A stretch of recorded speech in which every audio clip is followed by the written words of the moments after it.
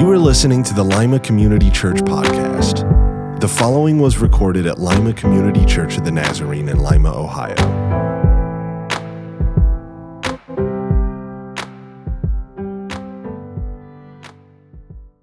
You know what would do my heart good right now? Before I jump in, can we just say hallelujah together? Hallelujah. Yeah, that was incredible. So we finished last week with this idea of we've walked through identity. This is who God has made us. This is what we are now. And he's bringing us to this point where I'm going to take you to this is who you are, then this is how you should live. But in the middle of that, there's this key section, this prayer, where he introduces us to the idea, okay, this is who you are. And then I'm going to show you how to live. But you got to remember that you are not able to do that. You can't do it. Unless you are allowing the Holy Spirit to energize the inner man, to strengthen you, to live out of Christ in me, the hope of glory. Right? Like, it's this beautiful prayer of like, can you see, I'm going to start to show you what the much more looks like, the immeasurably more looks like.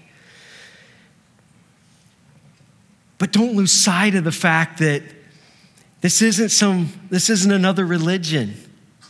This isn't another, hey, this is what God wants. God up there has these demands, expectations, and you're supposed to follow. And so why don't you grit your teeth, pull up your, we don't even use bootstraps anymore, right? That's so weird. But, bite your lower lip and try harder, do better.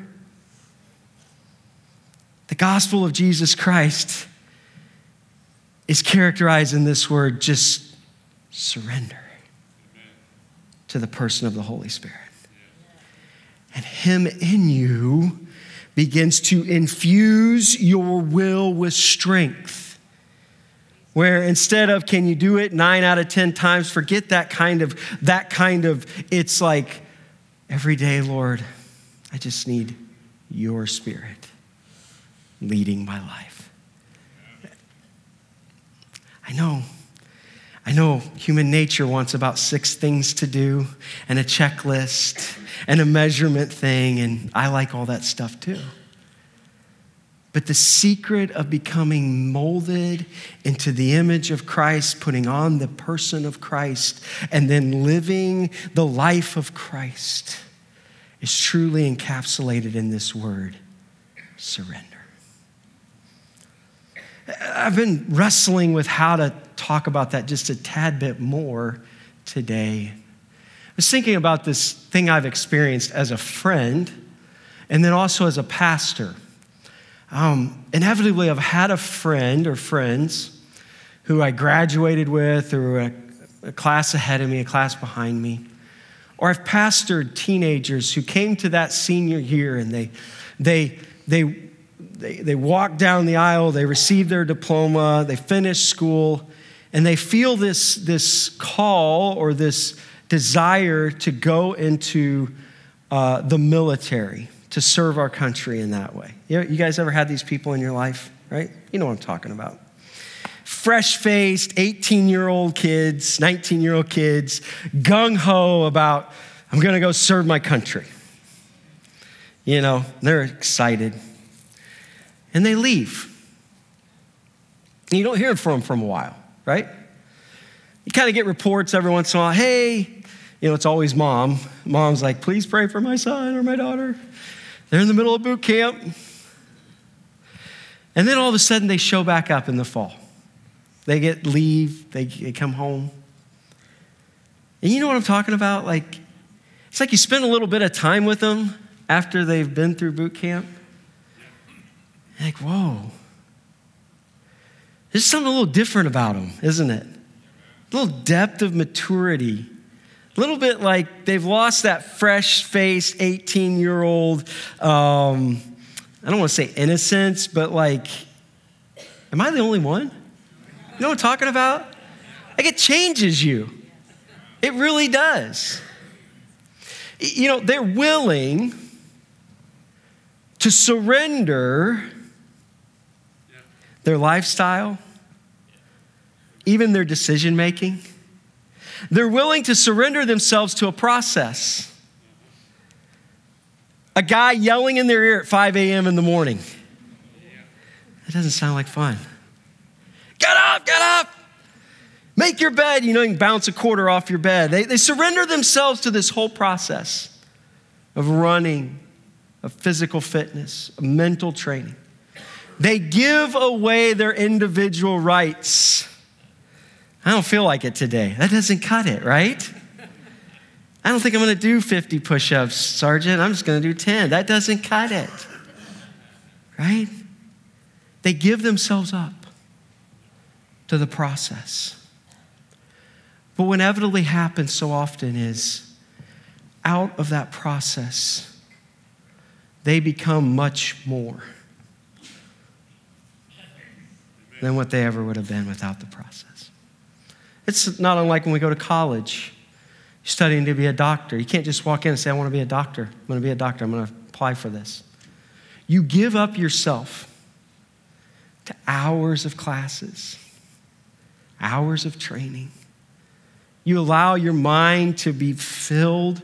You instead of, hey, I don't feel like studying today, I'll just wing that test. Right? You get what I'm saying?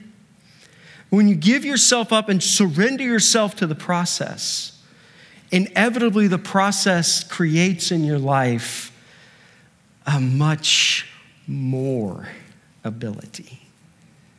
All of a sudden, hey, I can actually do this surgery. And the ask of the Lord is, this is what I have for you. This is who you are in Christ. This is what I want to take you. It's a much more lifestyle. It's much more than you could have ever pulled off in your own strength. It's much more than you were disciplined for, and all these things work, but it's a much more than all that. It's a kingdom lifestyle. It's a Jesus life. We can't pull that off. He's saying, that's where I want to take you if you'll just be willing to let Christ dwell in your heart. That dwell word is if you'll allow him to be the Lord of your life. Amen. And so this is where we're at in the book, because now the last 3 chapters, we get a lot of how do we live? This is who I am, all these things, this is my identity. What does this look like? You know, I'm a parent now, and I've learned as a parent that the because I said so method only goes so far. Everybody knows what I'm talking about, right? You've all heard it and you've all done it. Because I said so. It only works so long, right? Because we inevitably want to know why. Why?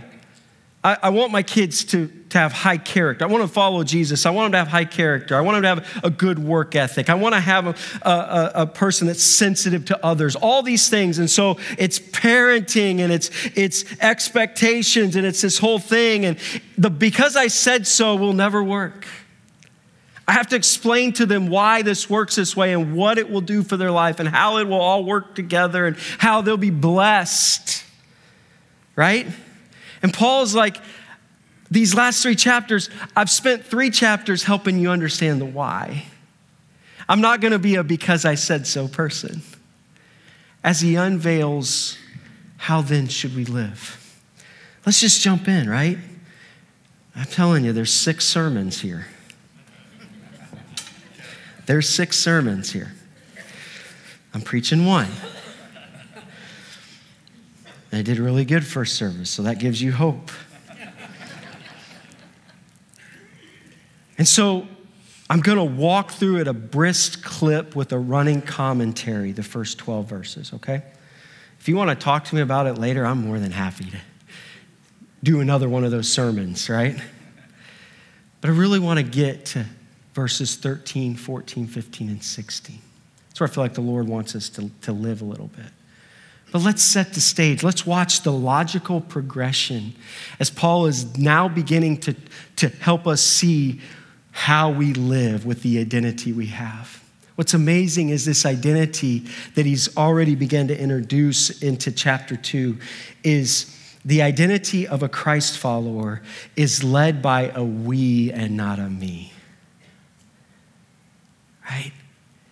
The idea of following Jesus is living with an identity that sees myself as way more than just an individual, but as a part of a we. Watch how this works out. Look at chapter 4, verse 1. As a prisoner for the Lord. I love this phrase. Paul's in prison, right? He is a Roman prisoner. And he's like, yeah, Rome just thinks I'm a prisoner of them. I'm here because I want to be here. I don't know if he wanted to be here, but he did want to be there because he realized that in what he did with his life and the call God had on his life, he inevitably was in prison. And he's like, listen, they can think they're holding me captive, but I know that I'm here because I'm doing this for the Lord. What a perspective on life. As a prisoner for the Lord, then I urge you to live a life worthy. This urge word it's an intense Greek word, and it's to plead with someone. I beg you guys, I beg you, in light of who you are, I beg you to see what can happen in your life. I beg you to live into the much more. It's a life worthy of the calling that you have received. Peter Cesaro says this, according to Jesus, success is becoming the person God calls you to become and doing what God calls you to do in his way and according to his timetable. Live a life worthy. And then watch this. Because so often, if you say those words in this culture, we're like, all right, living a life worthy, called to something great. And we start to line up all the things we're going to do, right? I do. I'm going to accomplish this. I'm going to do that. Right? Watch how he introduces the worthy life, the called life.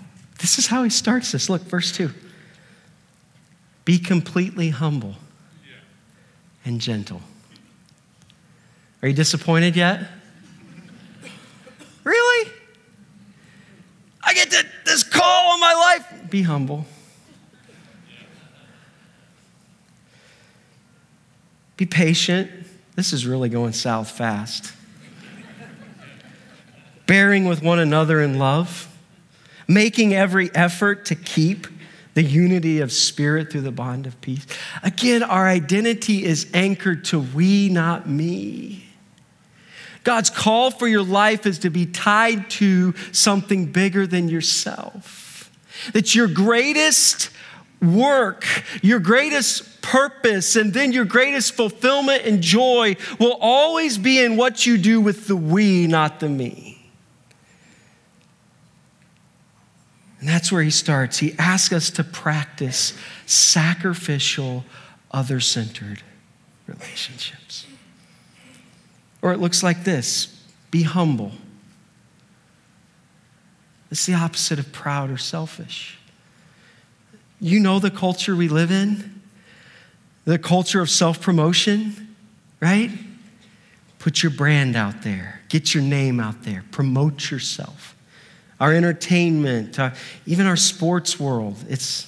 I shared the story the first service last fall. Colby was playing football, first game of the year. I'm there. I'm like, okay, let's see what we got, And he takes a toss. I mean, it's like one of the first plays of the game. He takes a toss, takes it around in, and goes like 60 yards for a touchdown. I'm excited, right? He goes right by me on the sideline. I'm like, yeah, you're a dad. Colby gets into the end zone, and the next minute I know he's turned around and he's going like this. And all of a sudden, as a dad, I'm going,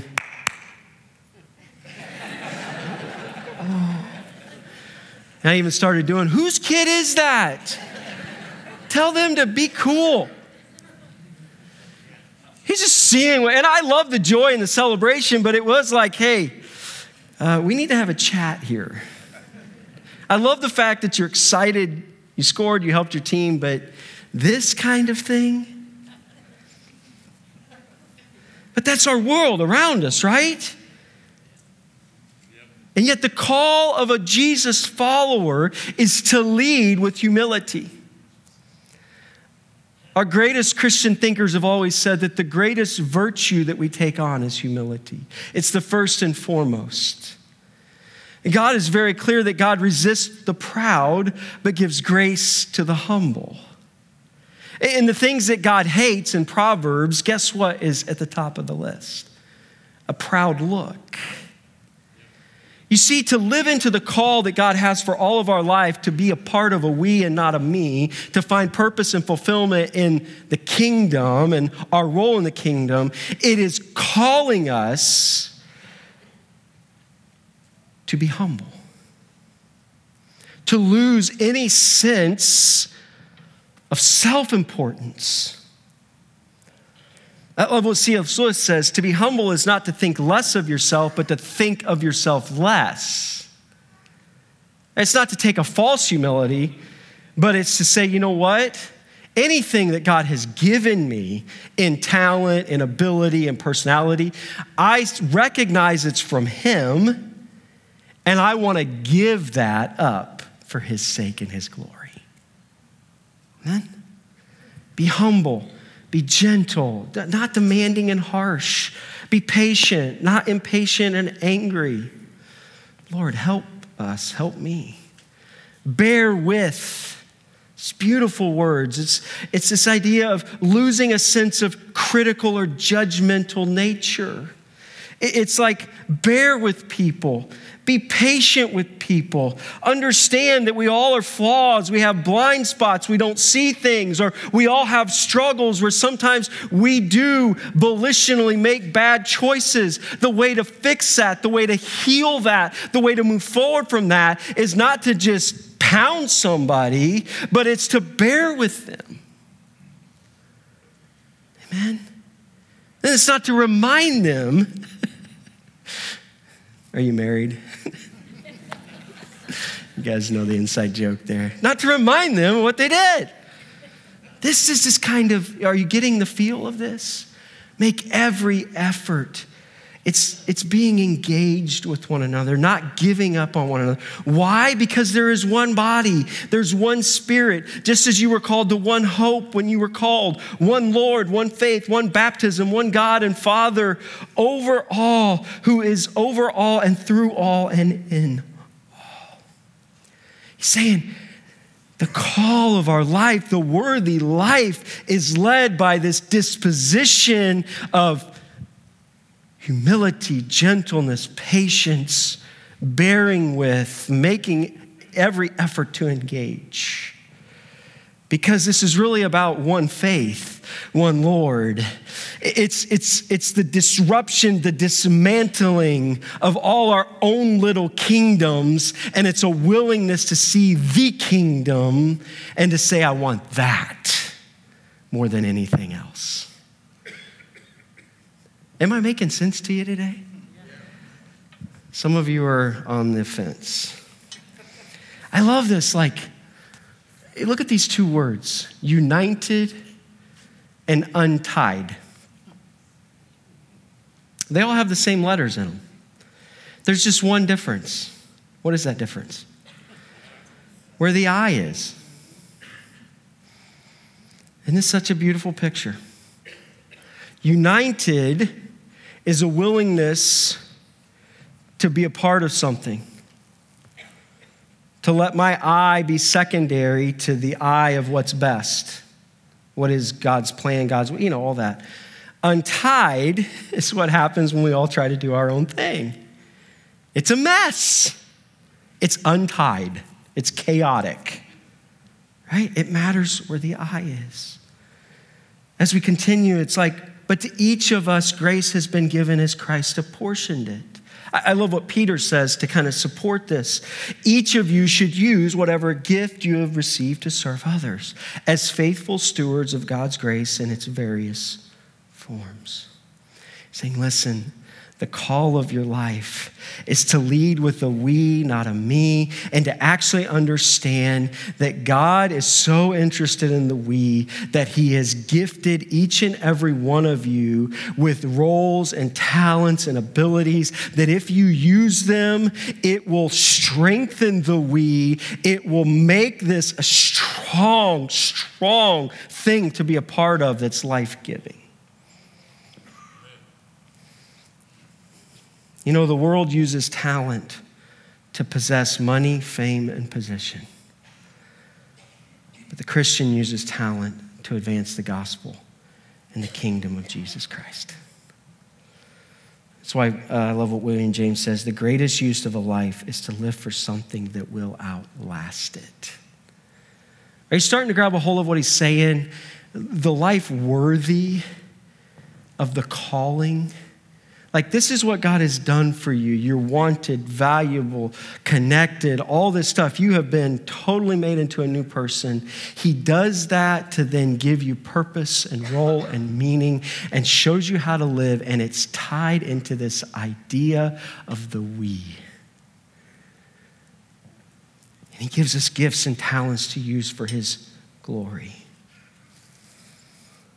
I know there's a lot of reasons why we don't do things. I mean, think about the scriptures. There could have been tons of excuses. Abraham, well, he was too old, right? Who's going to use a washed up 100-year-old man? Maybe today you think your time has come and went. I don't know. I think as long as you have breath, God wants to use you. Jacob was terribly insecure. Terribly insecure. Joseph was, well, he had about a lot of excuses to give up, to not be used, to lose faith. His circumstances were so challenging. Moses had his own set of issues. Gideon, I mean, read about these guys. In their conversations with God, they're throwing out reasons why God should not use them. And yet the Lord shows them that he can, and then he does. I mean, David, dysfunctional family, terrible decisions. Elijah was suicidal at one point. Jeremiah was depressed. Jonah's reluctant. John the Baptist, he's eccentric. Anybody here today want to say I'm the eccentric one? The people around you will let you know. Jeez. Some people I know are just like, I'm a little different. I'm wired a little different. I don't think John the Baptist was wired a lot different. And God used him. Doesn't matter. Peter was impulsive and hot-tempered. Martha struggled with anxiety. Thomas was full of doubt. Paul, poor health. Timothy was timid. I think the point of Scripture in telling us their story is that God's gifted all of us, and he's going to use all of us. And that really, he doesn't worry about the limitations we might have or think we have. In fact, some of those people, God used powerfully out of their limitations. Then in 3 verses, it's like this, what? I'm understanding where you're going, Paul. And then he kind of does this detour. He quotes this Old Testament, this Psalm 68. Verse 8 says, this is why it says, when he, Jesus, ascended on high, he took many captives and gave gifts to his people. Or when the conquering king, Psalm 68 is this idea of a king who goes out and conquers. What does he What does he ascended mean, except that he also descended to the lower earthly regions? He who descended is the very one who ascended higher than all the heavens in order to fill the whole universe. And I'm like, why did you do that, Paul? I was tracking with you for 7 verses. And then you throw in these 3 verses. What are you doing? Basically, the idea is Paul is saying, listen, Christ has apportioned to you everyone gifts. Riches of Christ. And because of what he did on the cross, because how he triumphed over death and all that that means, he is the conquering hero. You can have confidence in the fact that just as the conquering king came back to his people with all the spoils of war and setting the people captive that had been taken from his kingdom, like this is what Christ has for you. He is the conquering king. And because you are his, you get the spoils or the gifts of all that he's accomplished. And out of that, the gifts that he brings to this are this. Christ himself gave apostles, prophets, evangelists, pastors, teachers. Right? Like Romans 12, 1 Corinthians 12 kind of broadens an understanding of all the different gifts that God gives to all of us to help the body. Here in Ephesians, he says, I want you to understand that part of that is God gives you the gift of ministry. People who are called to vocational ministry. That's a gift from God. Did you know I'm a gift from God?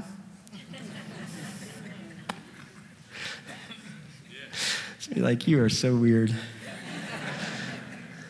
Hey, man, I'm sorry, I'm a gift. Better appreciate the gift.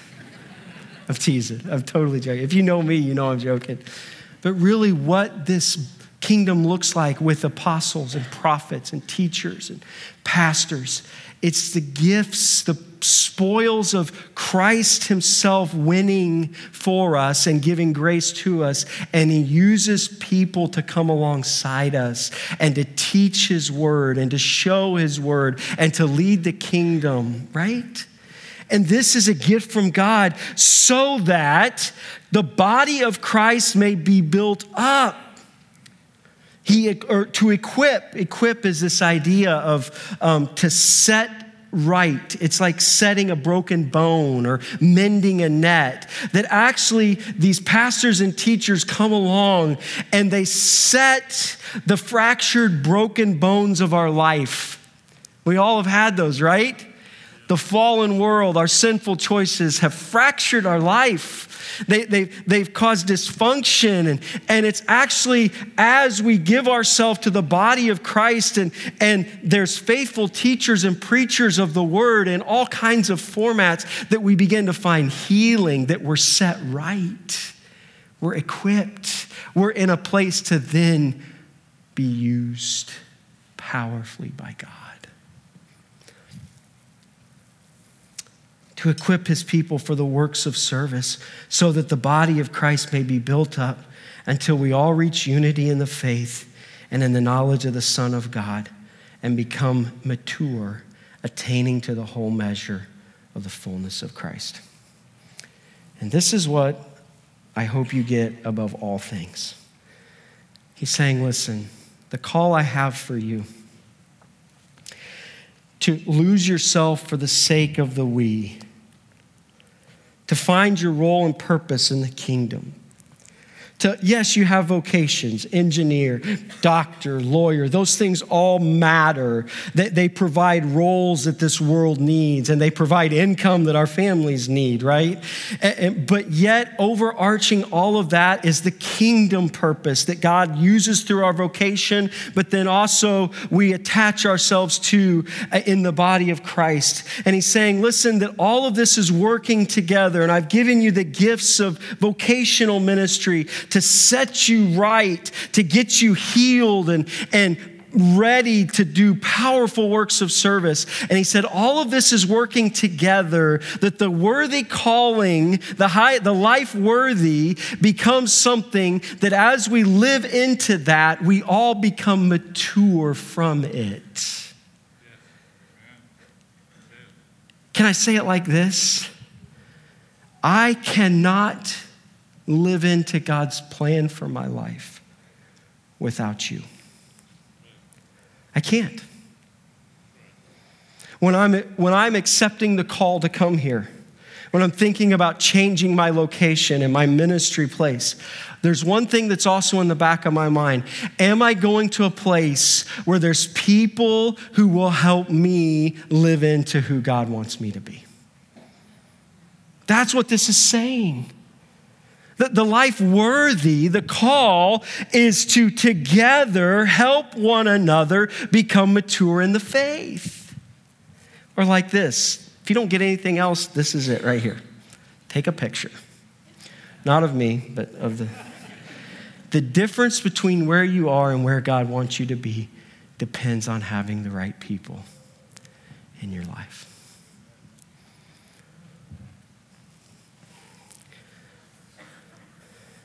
The difference between where you are and where God wants you to be depends on having the right people in your life.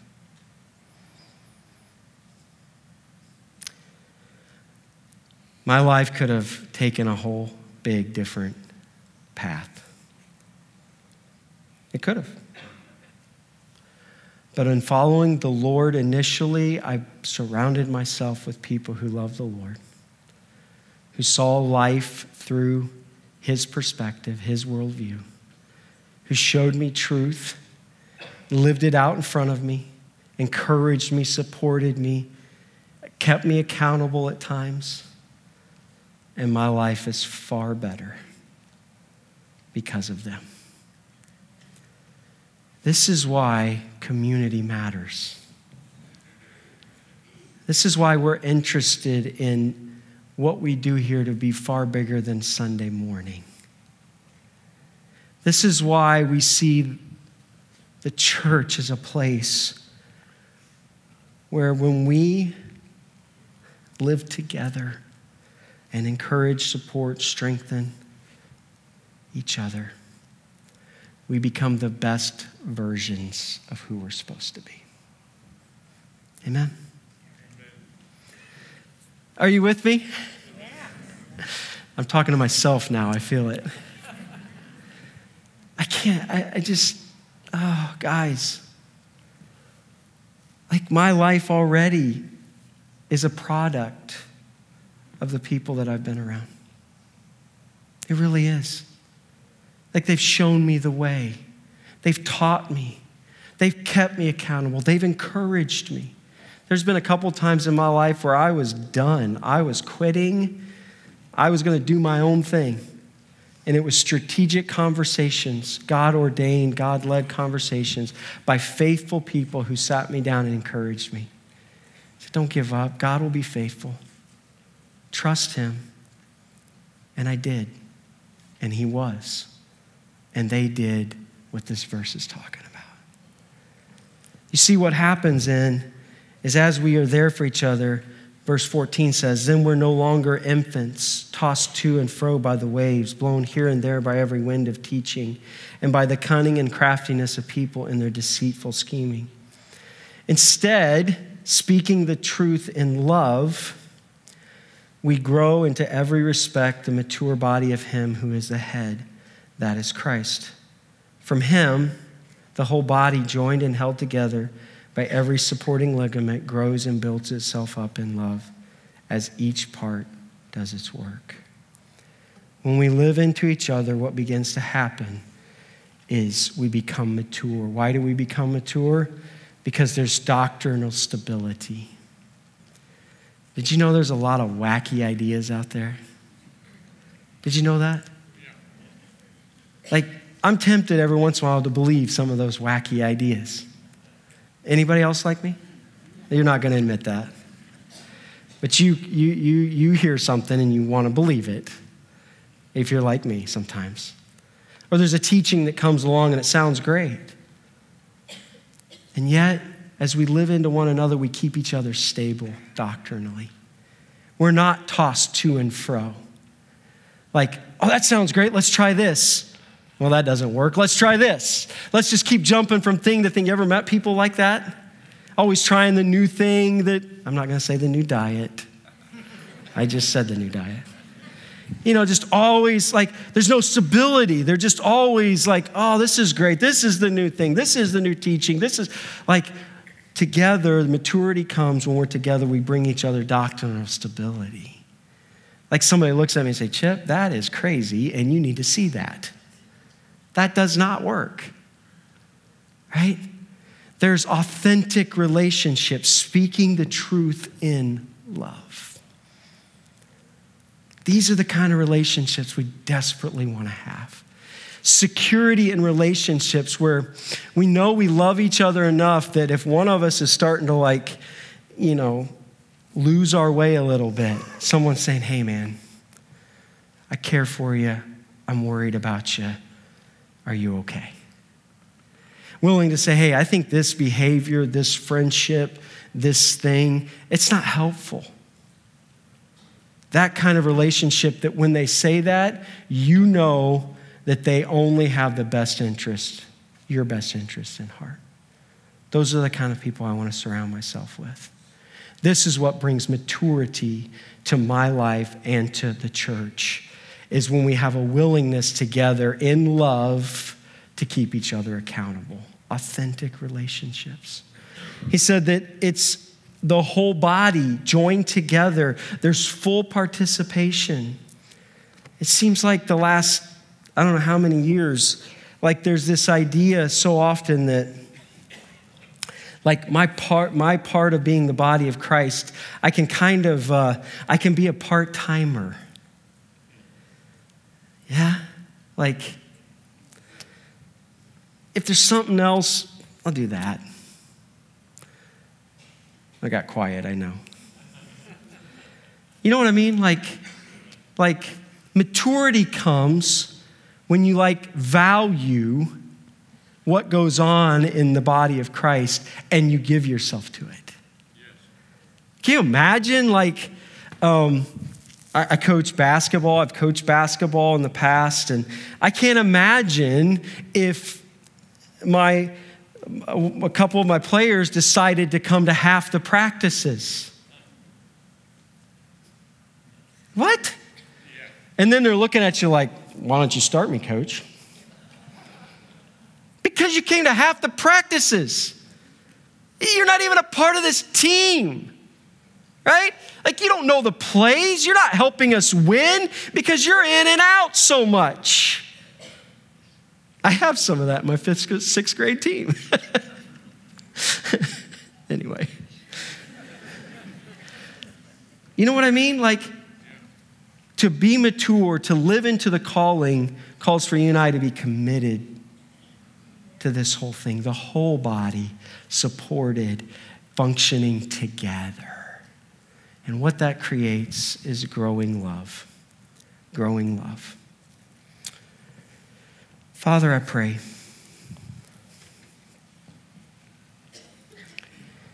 as we walk through this instructional portion of Scripture, as we learn how to live, we just bit off a lot of stuff in 30 minutes. And maybe people's heads are spinning, they're trying to process this. Lord, remind us. Give us the courage to be willing to work with your word, to allow it to speak to us. Help us to see that the life worthy, the calling of Jesus Christ, is a call for us to practice sacrificial, other-centered relationships. It's actually finding ourselves in the we, not in the me. Lord, life, abundant life, is found in being a part of something bigger than our own little world. That you made us who we are in Christ, you rescued us and have given us new life for a purpose. And that is to come alongside you in loving our world, in joining together and strengthening one another, in being willing to surround ourselves with a body of believers that make us mature, and then out of that maturity, we can serve our world and love our world for your glory. Grow us in this way together. Help us to find our identity in the purposes and the plans you have for our life. Don't let us be fooled, tricked into thinking that success or fulfillment comes in our own personal accomplishments. It's always in where we serve you. Teach us, Lord. Help us to see it, I pray. And all God's people said, amen. Thank you. Have a great week. Thank you for listening. For more information about our church, visit limacommunitychurch.com.